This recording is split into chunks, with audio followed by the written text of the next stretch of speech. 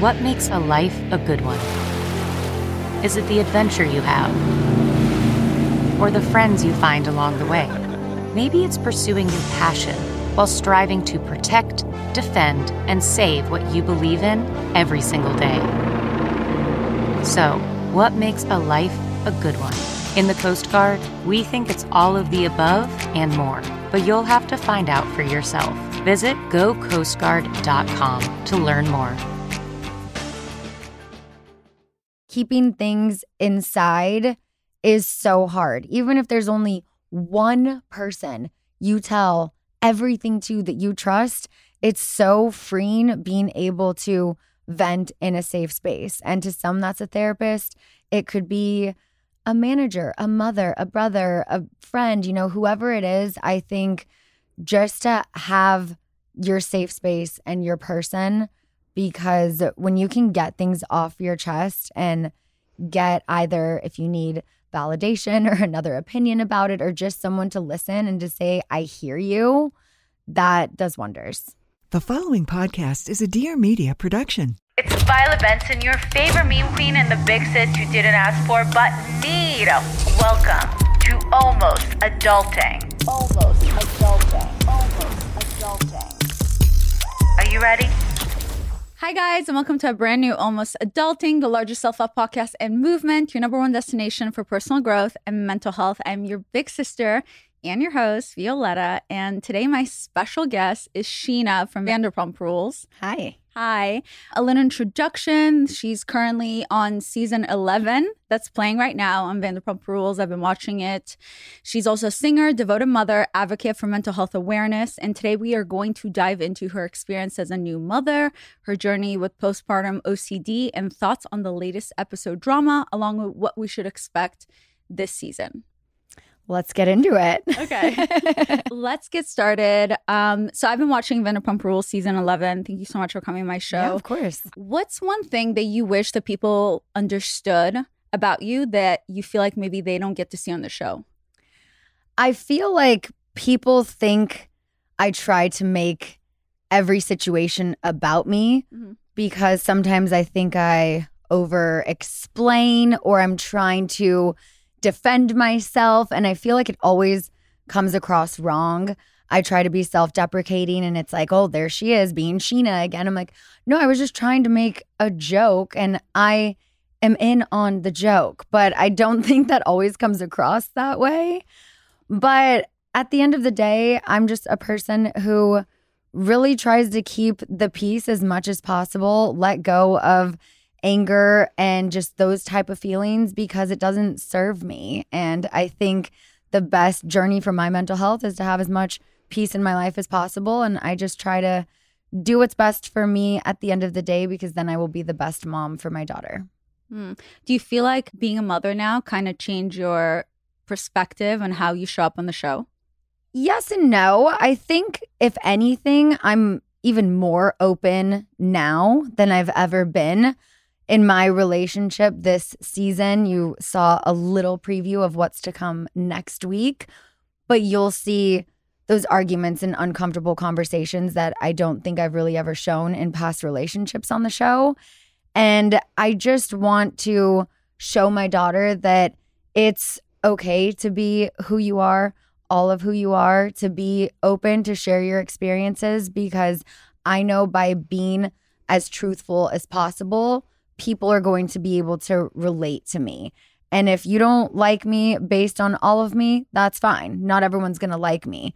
But it irritates me when I'm judged on a version of myself, an edit of myself, because I'm like, but you don't have the whole story. Right. But you can't always get the whole story on an ensemble cast show. So right. And not everyone even cares to try to get the whole story. Totally. They're rather, usually people just project how they feel about themselves and the world onto other people. So a lot of times it doesn't matter how good you are as a person.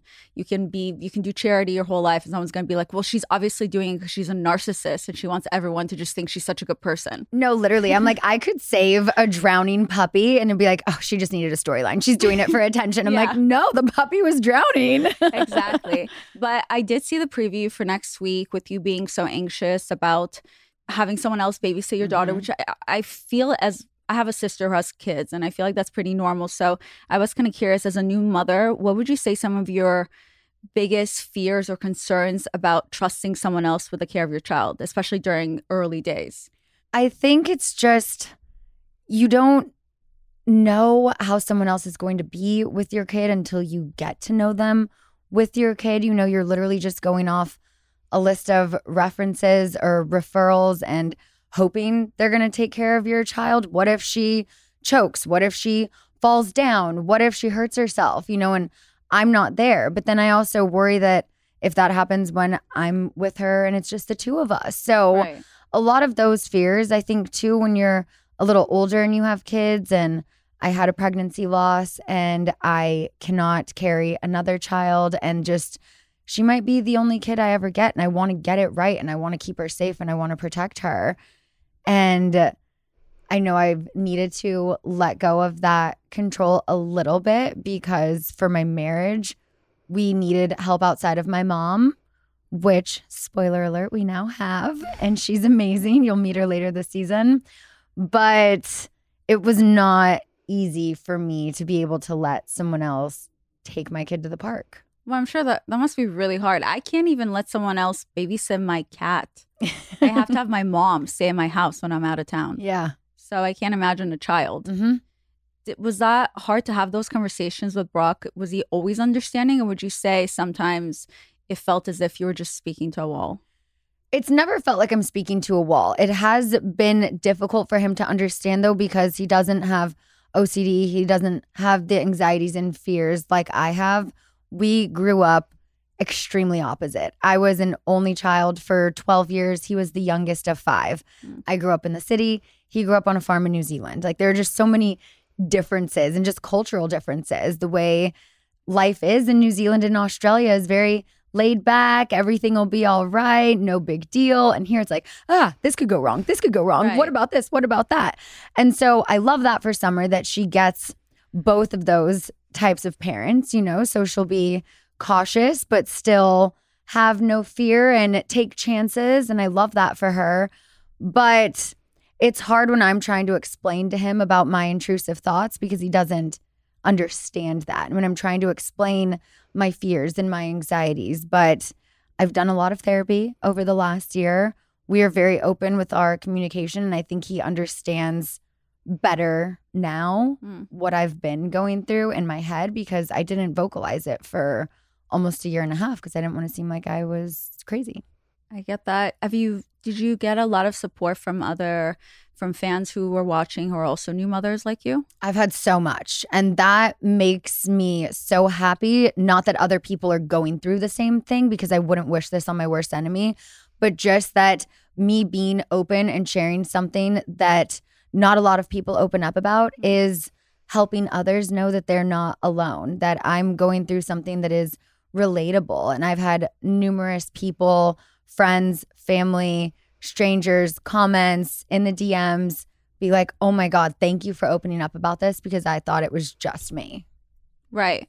What's a question that you wish someone would have asked you that they never have, so I can ask you? Oh, that's a good one. I don't know. I can't think of anything. So basically, you're just an open book, and everyone has asked you I really am an open book. everything. I like to put it all out there. There's nothing I haven't not talked about. I feel like I try to be as open as possible, because I do know that shared experiences, you know, that's what life is about. Being able to relate to people, whether you know them, you don't, you're watching them on a TV show. It does help you to know that you're not alone. Yeah. What did you mean when you said on the after show that you're never the queen of the show and you're okay with that? See, that's what I mean about being like self-deprecating, where I'm like, I'm in on it. Like, I get it. I've never been the favorite on this show. And that's okay, because I feel like I am misunderstood at times. I do think that sometimes the way I explain things, people think I'm trying to make it about me, where I'm just like, when am I allowed to make it about me? Because even my own wedding last season wasn't allowed to be about me. It was somehow about Katie. Right. And I'm like, but it's my wedding. Even like my birthday parties and things, I'm like, am I ever allowed to have a moment where it's about me. And I feel like I'm not. And so I feel like because I've been kind of put in this corner on this show for a while, that it almost forces me to not be as open about my feelings and certain things like that. So when I try to make a joke, then it doesn't come across the right way. But I'm like, no, I don't feel like I've ever been the number one girl in this group. And I've accepted that. I'm happy to be a part of an ensemble cast, and I support everyone else on the show. Right. But for you to make that comment, obviously maybe it does bother you a little. Like you just said, your wedding, you couldn't even make it about you. So yeah, because it's frustrating when people don't just let me be me, and I'm constantly criticized for any version of me. Anything I do, I feel like is judged harder than the other girls on the show. I feel like I'm held to a different standard in my friendships than anyone else. It's like there was one week, for example, on a Tuesday, I decided to just not be on social media. Didn't even know, honestly, in LA, when you don't have a normal job, sometimes the days blend. I don't even know what day of the week it is all the time. And this Tuesday, I was taking a day off my phone to spend time with my kid, drive out to Palm Springs, and just not be on my phone. And the next day, the internet had a field day with, oh my God, Scheana and Ariana must be fighting because she didn't post for people to vote for Dancing with the Stars last night, and she didn't this. And I'm like, did Lala, did James, did Katie, did Schwartz, did anyone else post last night? I checked, no one posted. But I was the only one getting shit for it. And it's like I'm held to this higher standard where I have to go above and beyond to make up for things that other people think when no one else has to. Why do you think that is? I don't know. Maybe because I'm an easy target, because I'm nice, and sometimes my kindness, I think people can walk all over me a little bit because they know I'll forgive, because that's in my nature. And it's frustrating, but at the end of the day, I mean, I'm just trying to make decisions that I feel happy about and that are going to put me in a good position as a mom, as someone who can go to sleep at night feeling good with how they lived their life that day. So if you're saying that everyone's going to judge you no matter what, so it doesn't matter, then do you think there is going to be then a show that you finally just decide, fuck it, if everyone's going to hate on me or judge me, I might as well then be the Britney Spears of the show? I mean, I feel like season 11, I'm trying to do that. And, you know, I know what I lived. I know how the season ends. We still have the reunion to film, but that's really what I'm trying to do, is just what's best for me and to make decisions that maybe the world isn't going to agree with, and to be okay with that. So what do you hope for the fans to take away from watching this season 11 with you in it? Just to give me some grace, and just to understand that I'm trying to figure this all out. I'm trying to navigate years and years long of friendships and ultimately do what's best for me, and not just hold on to anger and hatred and live that kind of life, because that doesn't serve me. Having those type of feelings towards anyone. I mean, I've been able to get past a lot in this group, a lot of harsh words and situations with mainly the girls who I'm now friends with. So I've been able to get past a lot of stuff. And I just know that when I let that go and I can walk into a room and just feel like I can be cordial with everyone, I have more inner peace. Right. And that matters to me more than pleasing the entire audience. So with Sandoval saying, out of everyone, it's been such a loss to lose Scheana. So are you saying that because you don't want people to judge you for someone forgiving him? And were you guys always that close? I feel like Yeah, we were for almost 15 years. And that was a really hard friendship to lose based on his actions. Right. You know, I had to just be Team Ariana and have her back. She was devastated. That didn't make it easier for me losing him at the time. And then fast forward, I'm sitting down with Lisa and she's telling me that he's suicidal, and I've lost someone close to me to suicide before. So that kind of shifted my mindset, where I'm like, I've got to stop coming for this guy, because I can't be the cause if he does something. I can't have that on me. I don't know if you guys remember, but a while back I was talking about how I was having issues with my hair around last year, with my hair shedding and thinning issues, and I didn't know what it was, whether it was stress or the hair extensions that I was using. Whatever it was, I decided that I wanted to re-nourish my hair and start from scratch. So I took out my hair extensions, and then I did all this research, and that's when I found out about Nutrafol supplements, and now I started taking every single morning. And basically I started doing 4 in the morning, and in 6 months I saw the biggest difference, not just in my hair, but I even saw it in my lashes, in my eyebrows, and then of course with my hair.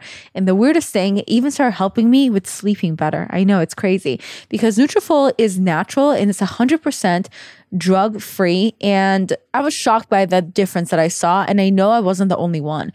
Not only that, but Nutrafol is the #1 dermatologist recommended hair growth supplement with over 1 million people who have seen thicker, stronger, and faster growing hair with less shedding. It's physician formulated with drug-free ingredients. Nutrafol supplements support healthy hair growth from within by targeting root causes of thinning, including stress, hormones, environment, nutrition, lifestyle, and metabolism as they evolve throughout a woman's life. With Nutrafol, building a hair growth routine is so simple. All you have to do is purchase online. There's no prescription required, has free shipping and automated deliveries, ensure that you will never miss a day, and you will usually see results within 3 to 6 months. All you have to do is take their hair wellness quiz on Nutrafol.com for a personalized hair health plan based on your specific root causes. That's what I did. So take the first step to visibly thicker, healthier hair. And for a limited time right now, Nutrafol is offering our listeners $10 off of your first month subscription and free shipping when you go to Nutrafol.com and enter my promo code ADULTING. So why not find out why over 4,500 healthcare professionals and hairstylists recommend Nutrafol for healthier hair, and that is Nutrafol.com, spelled Nutrafol.com, using my promo code ADULTING. Once again, that is Nutrafol.com, using my promo code ADULTING for healthier, thicker hair. Love ya. Okay, yeah. So when I was doing my research or stuff, aside from watching obviously the show, and I was going through just different comments on Reddit, and a lot of people had different thoughts about it. And I do think it's a very you don't want to say the wrong thing, especially when someone talks about something like that. It is very serious, and you have to remember that even though you're watching them on TV, they are still human beings, even though he did do something wrong. So some people had different thoughts. Like one person I saw on Reddit say, so to be clear, Ariana's mental health was a joke to him, and we are supposed to then take his struggle seriously? Are you joking? And someone else said, he knew what he was doing when he said that to Lisa. It's so gross and so manipulative. As someone who's lost several people to suicide, he can just shove it. So do you think he was playing on Lisa's empathy, or do you think there is something to what he was saying? I don't doubt he was suicidal at a time. I don't doubt that he was in a really dark place when he had the entire world coming down on him. And this is something that you'll see later in the season where I point out Ariana's mental health and how that was made public, something that should have been kept private in their relationship. It was like a whole other betrayal. There was the affair. That was awful. But then you're going to go and weaponize her mental health against her. And as someone who has now experienced the darkest place you've ever been in, how do you not have empathy? How are you still trying to come at her and make excuses for your behavior and double down? It's just not okay. Right. So without giving away too much, can we expect Sandoval to actually be more sorry for his actions versus just saying sorry? Like, does he actually finally show it? Or I only know the conversations that I had, but there's a lot of things that are filmed when you're not there. So we'll see. I'm very interested to see how the rest of the season plays out, because going into the reunion, we're going to have some tough conversations to have. Would you say from the beginning of the show of filming to now the reunion, a lot of the relationship dynamics have changed? Not really. Okay. I think people think things are one way based on oh, I saw them hang out this one time. Oh, I saw this one time. And it's like, you don't know the conversation that I was having with him that one time because I was defending Ariana. Just because I'm in someone's hotel room doesn't mean he's my best friend. Right. So I think that things appear maybe chummier than they actually are. Considering the somewhat the calculated nature that Sandoval has, do you think with the actions this season, it seems like he's trying to kind of garner sympathy and he's attributing blame to everyone else around him? Do you think this season is kind of setting the stage for a Sandoval's redemption arc? I think that's what he would hope, and maybe that's what he's trying to do, but his actions and words are gonna show if that's even possible. Got it.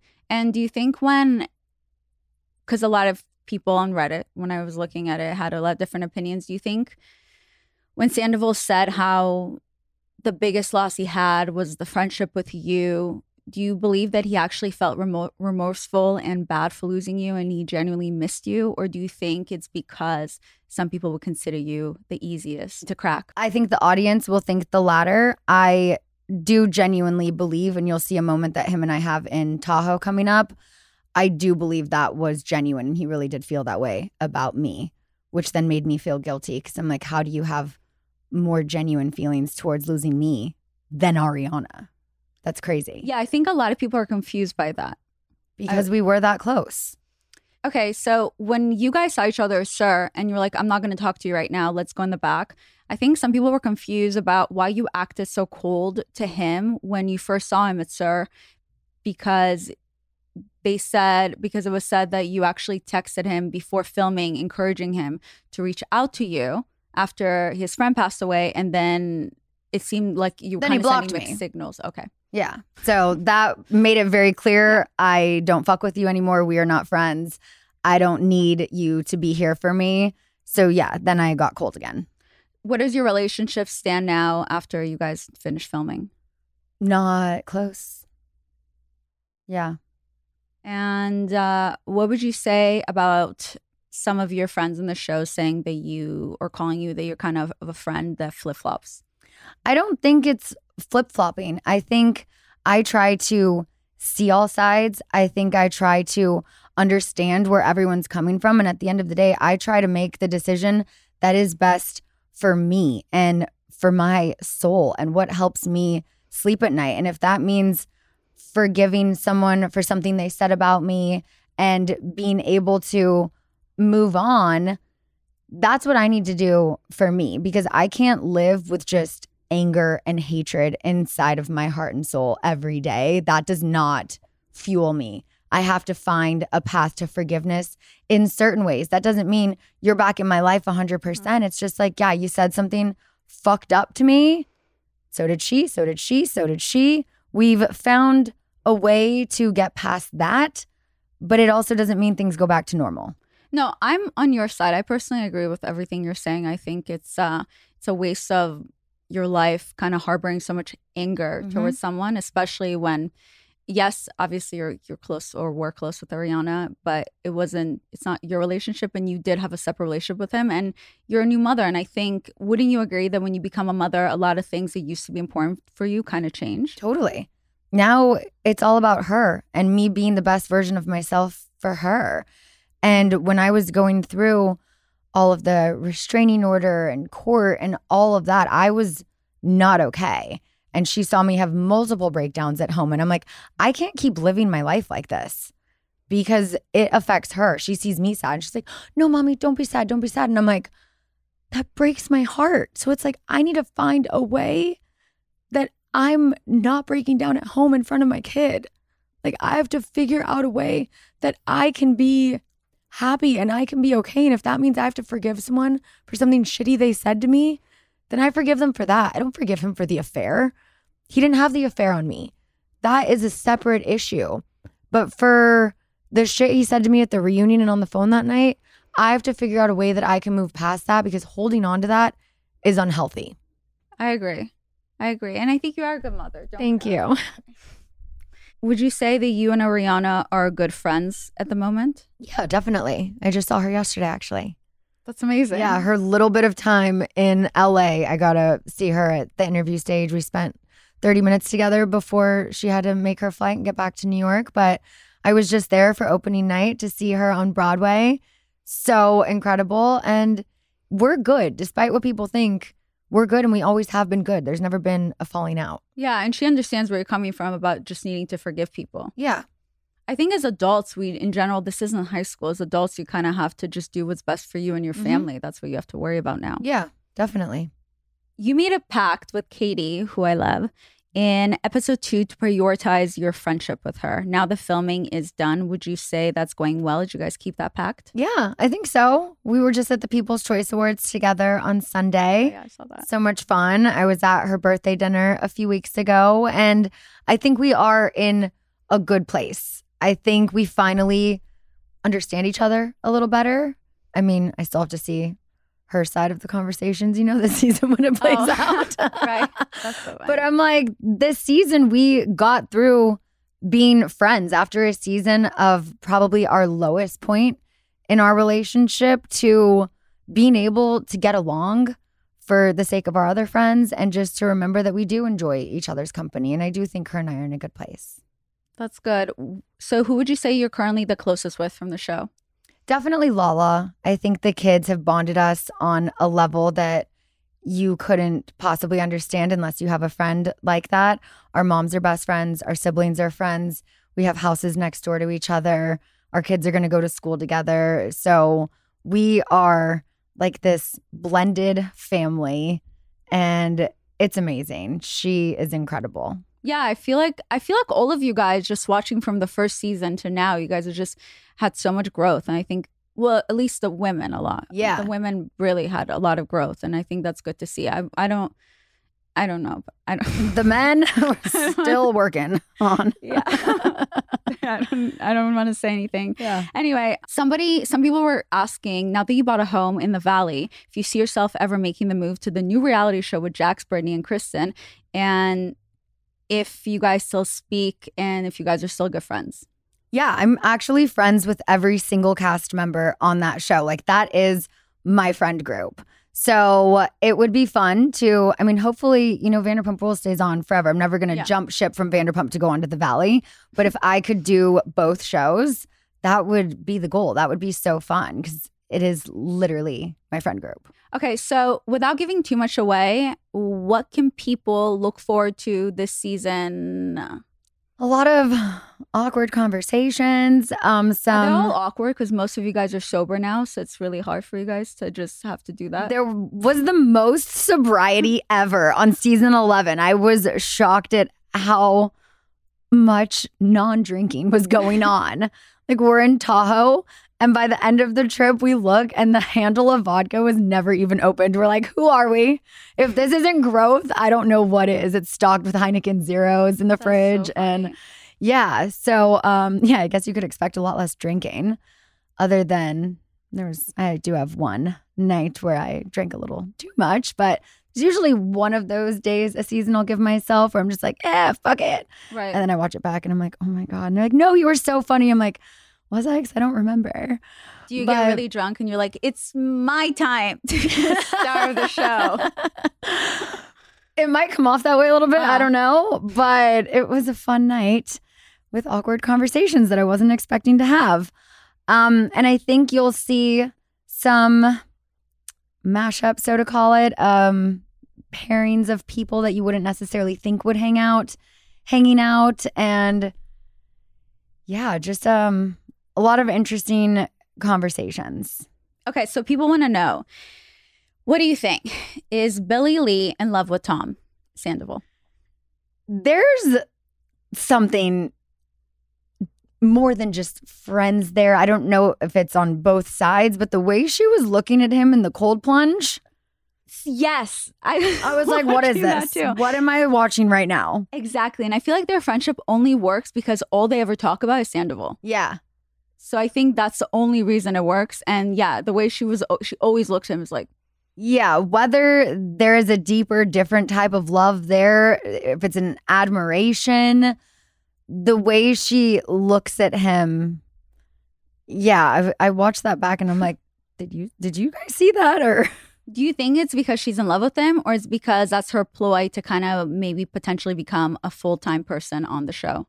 I don't think she's necessarily in love with him. I think they do have, a really strong friendship that they've had for several years now. And she was one of the very few people who stuck by him when everyone else, in the entire world turned their back on him. So I think that's maybe put their friendship at a different level, because he did not have many people on his side. I mean, less than a handful. Yeah, and it must be hard. It's one thing when you mess up, but it's another thing when you mess up on TV. Mm-hmm. And I can't imagine, regardless if you do something bad or not, I can't imagine what it's like to get hate. I mean, we get hate every single day. So imagine actually really publicly on that fucking scale. up. Yeah. So has he, since the show aired, has he sought therapy or been getting the help that he needs?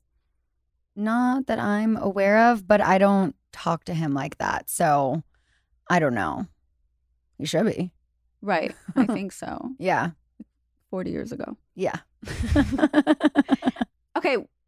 This is so random, but I'm just really, there's one thing that I did not understand. How was that completely glossed over that Raquel gave up her dog and he was just going around places? You'll get more of that in Tahoe coming up. Oh, like okay. the full 'Cause story. That was really confusing. They like to end on a cliffhanger because then it's like next week. But so at that time when James was at Vanderpump Dogs, none of us had any idea about Graham.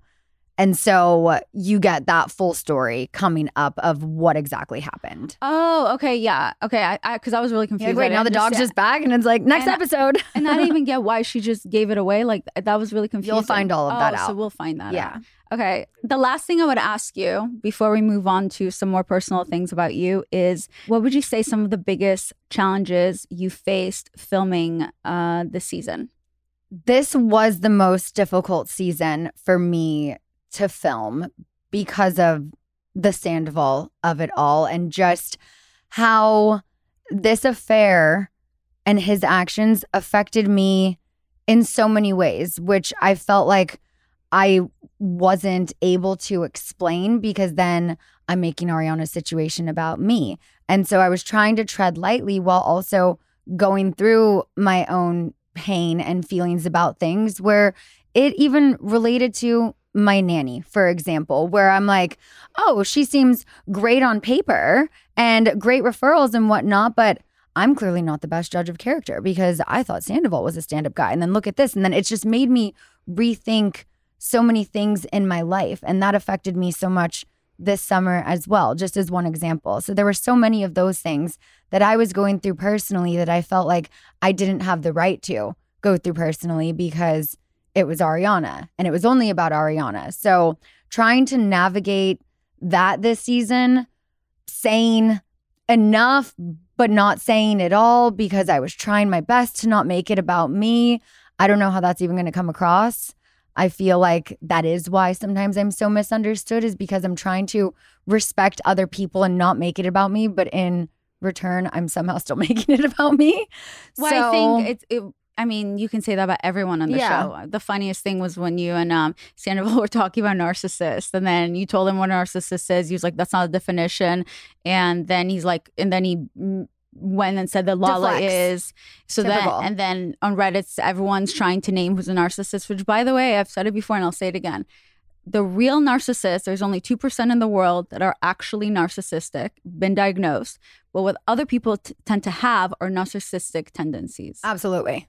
So, And I think it's funny when people say that about me. I'm like, oh, come on. That is such a stretch.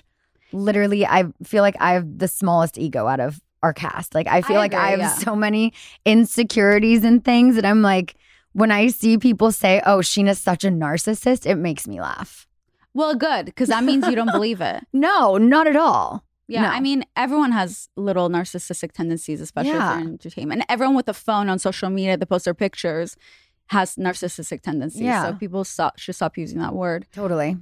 But I did really like what you just said about not trusting yourself. And I feel like a lot of people can ignore that with themselves. And I think I personally could relate to that, because a while back I was dating someone and I thought they were a completely different person. And then when we parted ways, I couldn't believe that that was my judgment. I couldn't believe that that was the person I picked. And it made me then completely not trust myself and my decision making. So then I didn't date again for quite some time because I just couldn't trust myself. Yeah. And I think unless people are in that type of situation, they just can't really understand what that means. When if you make one bad decision, you're like, okay, maybe I just don't know how to make any decisions. Yeah. And I feel like everyone took it as me being upset about the affair because I'm like, oh, I lost Tom. And I'm like, no, it wasn't about that. It was everything, the fallout that happened after that, me questioning myself as a person, my own judge of character, me having to hear rumors about my husband on the internet and having to fight those. And there were just so many things that happened because of this that did affect me personally. And I don't think that has ever really been shown properly. Do you think you'll ever get to a point in your life where you just one day are going to just do things for you and your family and stop worrying so much about how you may be portrayed and whether it's going to make people not like you or whether it's going to make people think you're a narcissist and so on? I think this is the year of doing that. Yeah, I think I tried my hardest this season. I'm going to try my hardest at the reunion to just stand my ground and to just be like, you know what? You and you may not agree with my decisions, but I can sleep at night and I feel okay with my decision. Simple as that. Okay, so let's move on to what you've been going through aside from all of that, which has been battling with postpartum OCD. And I was wondering if you, for my listeners who maybe did not go through that journey with you yet, can you kind of take us back to the moment where you first realized you might be experiencing postpartum OCD, and what were your thoughts and emotions that were running through your mind at the time?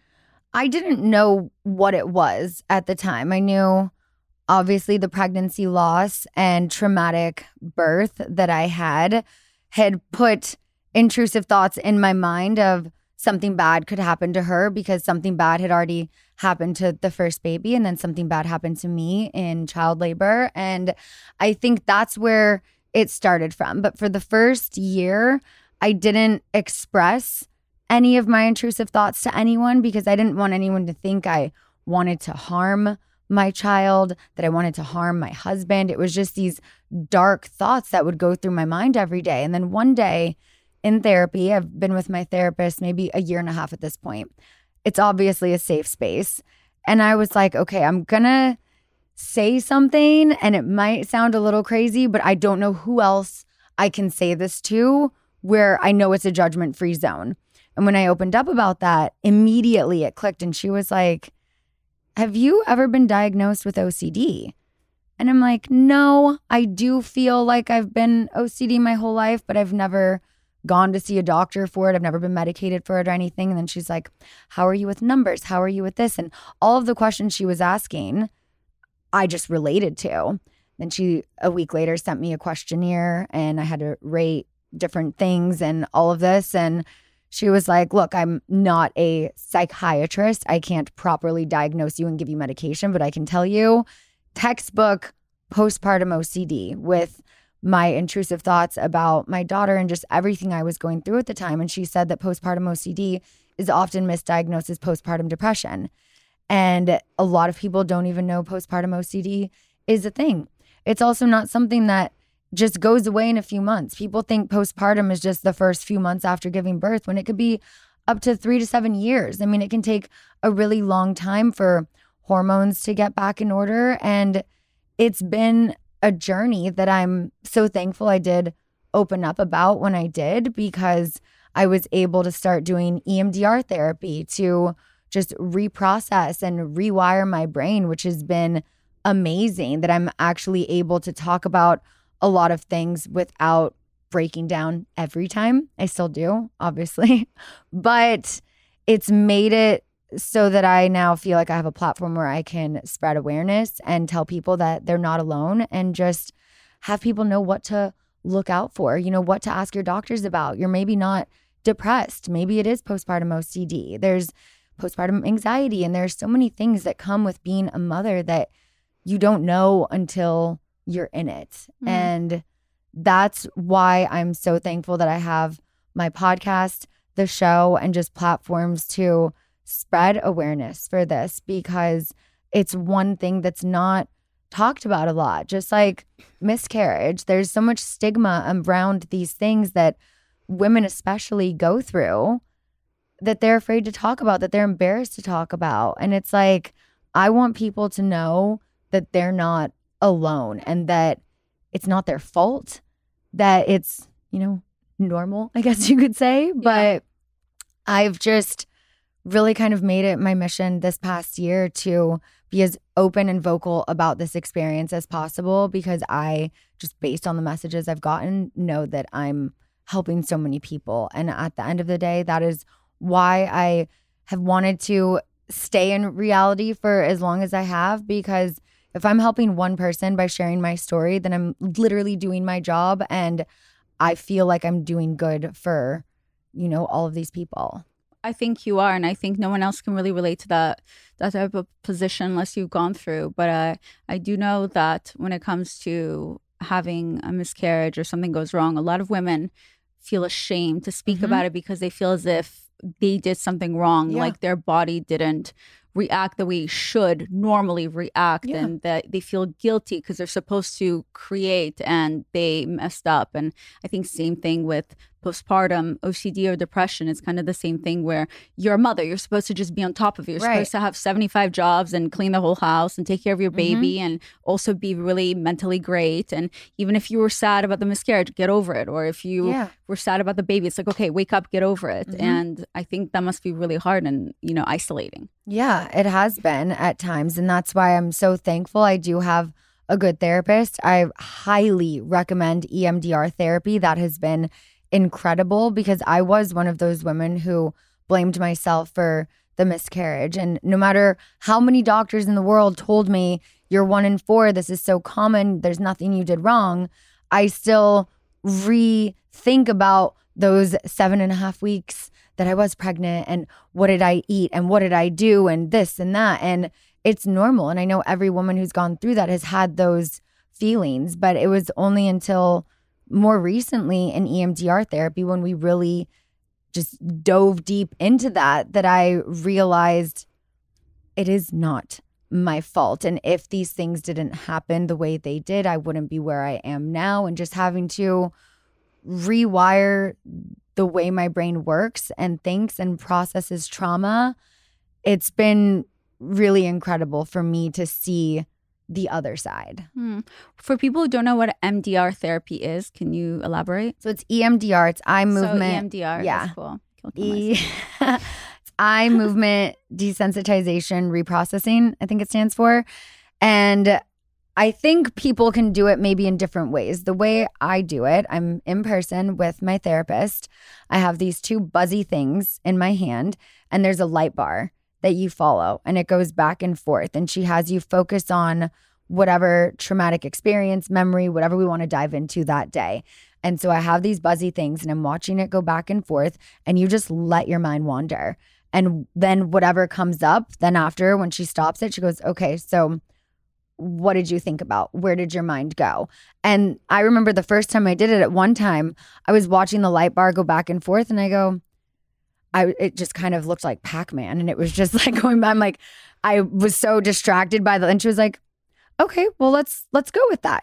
Just go with why you felt distracted, and then see. And then it was like the next time I was watching it go back and forth, I was like, oh yeah, here's where I was at. And it brought me back to the memory I was at. And so going and following one memory to the next, to the next, to the next, you can start when you walk in at a 9 or 10 of how traumatic this was, and come out of it anywhere between a 0 and a 2. And then over time, if it was a 2 when I came out, I feel a 0 or a 1. And it's been so incredible that this somehow does rewire your brain. You reprocess the traumas in a way that has been life-changing for me. How long have you been doing that type of therapy now? I started in September, right when we wrapped the season. I had my first, and I've done several since. And it's been really incredible. Each time we try to focus on something a little different. And it's just overall really helped me, I think, feel mentally stronger and be able to talk about traumatic experiences without completely breaking down and crying every single time. And how long do you have to continue this type of therapy? I think everyone's different. I'm not going monthly. I haven't even scheduled my next one yet. I'm moving into a new house right now, and she's down in San Diego. So it's like we kind of have to plan a weekend around being down there and whatnot. But I did one, and then 6 weeks later I did another, and 6 weeks later I did another. And I've felt like I've made so much progress in those that for the next one, I just want to see what comes up in talk therapy over the next month or two to see where we need to focus our next session on. Because it is kind of good to go in with an idea of what you want to focus on, reprocess, what really is a trigger at the moment.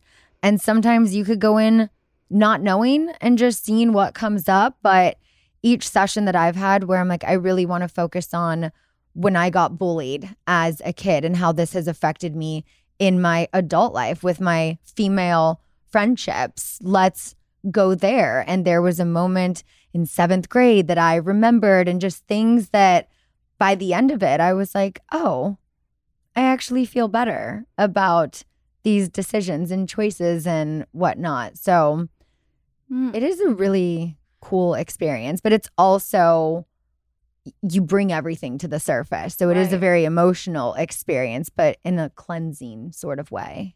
So it feels almost like a mix of a little bit of a shadow work too. Mm-hmm. Yeah, totally. Right. Got it. So then doing that and revisiting 7th grade and things like that ends up in the end helping you with your current postpartum OCD. Mm-hmm. That's yeah. Going back to the pregnancy loss, I put so much blame on myself, where after going through this entire EMDR focused around that and the traumatic labor that I experienced, I felt just much differently about the baby that I lost. And, you know, if I didn't lose that baby, Summer Moon wouldn't be here, and just how things all tie back to one thing. And yeah, it really made me rethink that experience and not be so hard on myself. I was able to see the light at the end of the tunnel and just to see the other side of it instead of just blaming myself for something I did wrong that I felt like. I guess actually now that I think about it, it makes sense, because when we're children, from kids to teenage years is when we develop all of our coping mechanisms. And our coping mechanisms are usually going to be the things that either serve us when we get in trouble or fear, or the things that no longer serve us. So when you suddenly went through all that major stress again, that must have then triggered you to suddenly go back in your inner self to a coping mechanism that helped you as a child to survive. And that's what you're going through now as an adult, which obviously wasn't serving you as much. Yeah. So that's amazing that you decided to do therapy for it. Do you mind maybe sharing, when you were speaking of intrusive thoughts, kind of for anyone out there listening that may be going through the same thing, do you mind elaborating what does that mean? What type of intrusive thoughts you were having in the beginning? They're different. Sometimes the first apartment that I lived in when we brought Summer home, we were on the 7th floor and had a balcony. And if I would be standing out there with her as a baby, I mean, she wasn't moving much as, you know, a newborn. They're just a little meatloaf. But I would be standing out there and all of a sudden I would just see her like jump out of my arms and go off the balcony. And it's like, I know that's not going to happen, but I have to tell myself this isn't real. But it's what OCD does. It attaches to your biggest fear and then it shows you it in your mind. And I would see these things happen. I was driving behind my husband one time. He was on his motorcycle. We were moving from San Diego to LA when I was pregnant. And I'm driving behind him. And all of a sudden I just saw like a semi-truck hitting me and me running him over. And I'm like, I don't want to kill my husband. I don't want to run him over. I don't want to hit him. But it's just that was like my biggest fear driving. And I'm like, okay, 10 and 2, you're pregnant, drive carefully, protect him. But I'm like, I can't protect a car behind me or on the side of me. And so having those type of thoughts, also, there were so many times when I'm putting her down for a nap and I would think like, oh my God, what if something happens to me when I leave for work today and she grows up without a mom, and just going down that path. And it was that's just a few examples of the hundreds of intrusive thoughts that I've had. And I mean, it was daily and it was debilitating.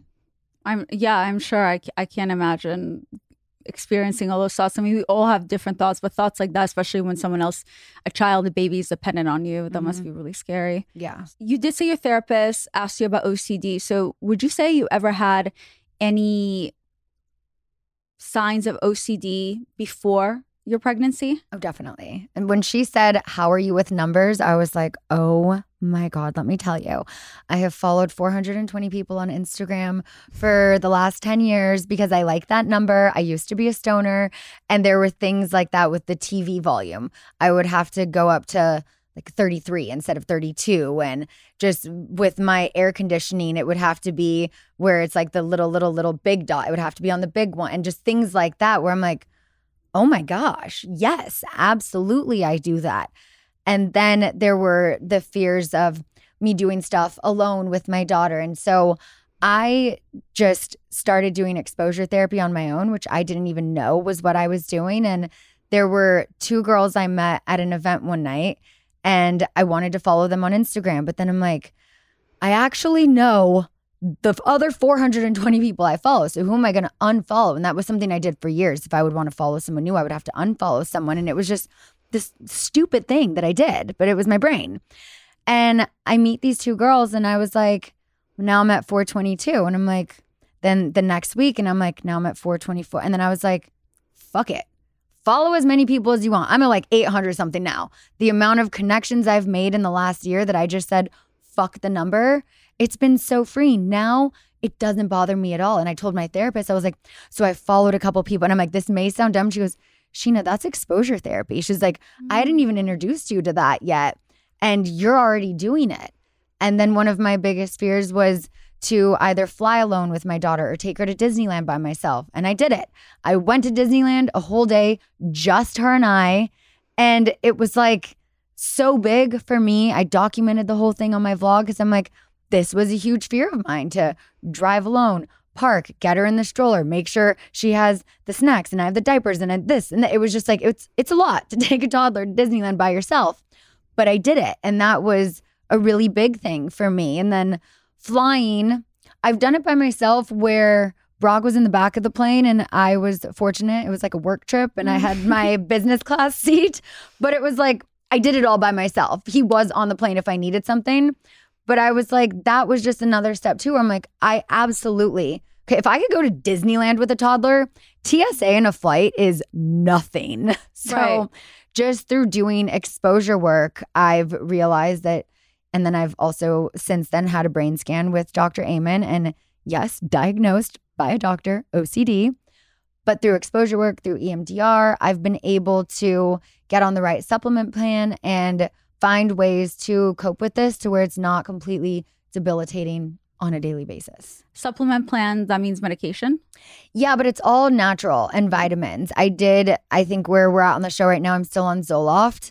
I eventually stopped taking that. I weaned off that, and then I tried microdosing for a few months, and I wasn't feeling the same relief as I was with Zoloft. After I got the brain scan with Dr. Amen, he put me on his supplement plan, and I've felt almost as good as I did when I was on the Zoloft. But the Zoloft, I felt like numbed me a little more, whereas this, I feel mentally stronger. I still have emotion, but it's more rational. And it's been also life-changing. Can you describe then particularly one of your most challenging moments or experience that you faced during your journey of finding out that you had postpartum OCD? I think just dealing with the intrusive thoughts of like, why am I thinking about death almost all day, every day? And multiple instances where I'm seeing myself die or my daughter die or my husband die, or not even being able to picture her in high school because I'm like, well, what if I'm not here? What if she's not here? And so I think that was the biggest thing and the hardest thing for me that still is there. It's not gone completely, but it's not as often, and it is better. And people think that if someone has a partner when they're going through that, then it should be easier because your partner will be there for you. But I can't even imagine the fear of, what if I say this to my partner? What if I say this to my family? And they're going to look at me like you're crazy and now I regret saying something. So how did he react the first time that you told him? He felt really sad for me because he was just like, oh my God, that's what you go through in your head? Like, he had no idea it was that dark. And so I think that also made him able to have a little more sympathy for me and to give me some grace to understand, like, it's not just anxiety. It's not just a fear. It's something real that I'm struggling with. And I finally opened up to my therapist. I opened up to him. And as much as he can't understand it because he doesn't experience it, he's better with giving me grace and just trying to support me in whatever ways he can, because unless you experience it, it's really hard to understand. Yeah, exactly. I think it's good. Sometimes you just need someone to just be there versus especially if they can't understand. So do you have any last words for anyone listening that's currently going through anything similar that you wish someone would have told you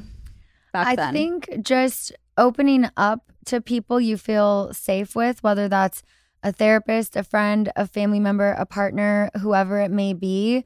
Keeping things inside is so hard. Even if there's only one person you tell everything to that you trust, it's so freeing being able to vent in a safe space. And to some, that's a therapist. It could be a manager, a mother, a brother, a friend, whoever it is. I think just to have your safe space and your person, because when you can get things off your chest and get either, if you need validation or another opinion about it, or just someone to listen and to say, I hear you, that does wonders.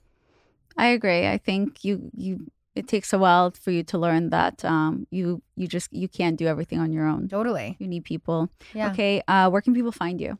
Everything is at Scheana, Scheana, my podcast here at Dear Media. Shenanigans, new episodes every Friday. Vanderpump Rules every Tuesday, and new vlogs on YouTube every Wednesday. Wow, okay, you're busy. Yeah, okay, cool. Booked and busy. Thank you so much for coming on. Thank you. Bye, guys. I'll see you, I don't know, next week or this week sometime. Bye.